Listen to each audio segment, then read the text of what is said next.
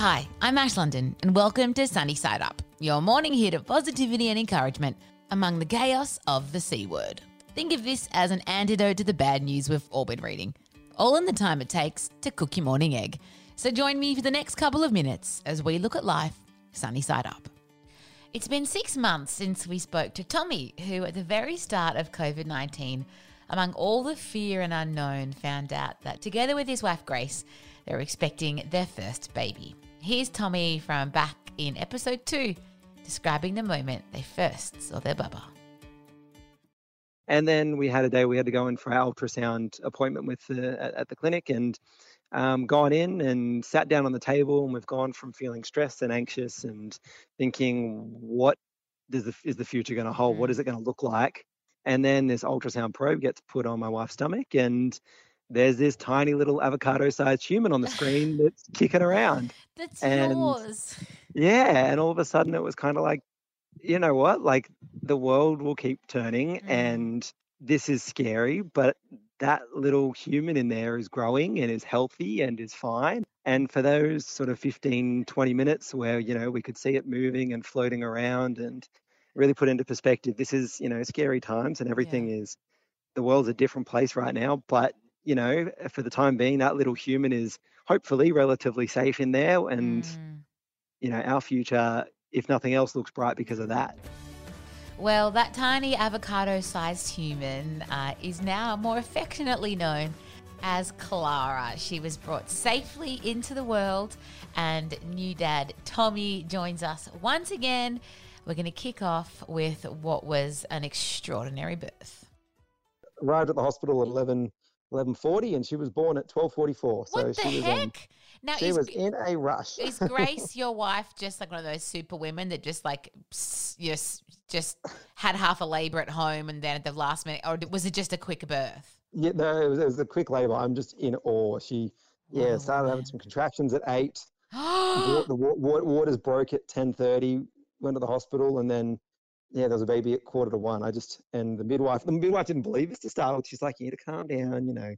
First time mums, it always takes a while." And then she finally checked and she said, "Oh no, you're 8 centimeters. You're having a baby right now." Oh my gosh! And I guess there's no possible words to describe what that's like. I'm not a parent. I can't even imagine. I think about it and I cry.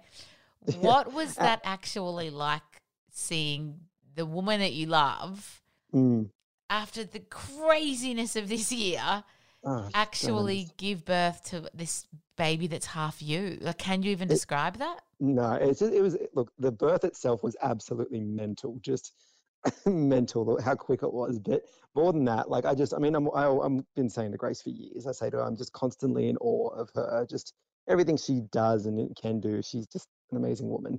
And birth just, I don't know, elevated my respect for her so much more. Wow.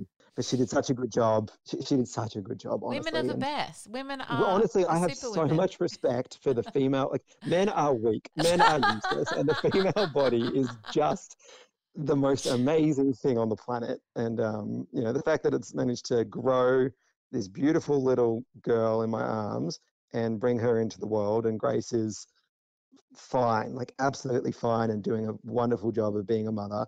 I'm just constantly in awe. It's beautiful. And when you look back on 2020, when Clara asks you in 10 years time or whatever, what it was like in 2020 when you were pregnant and she came into the world, what will you tell her? Like, how do you even sum up the craziness of the past 6 months? How do you tell her that? You tell her, we'll tell her that she was born in a year that had a decade's worth of history in it.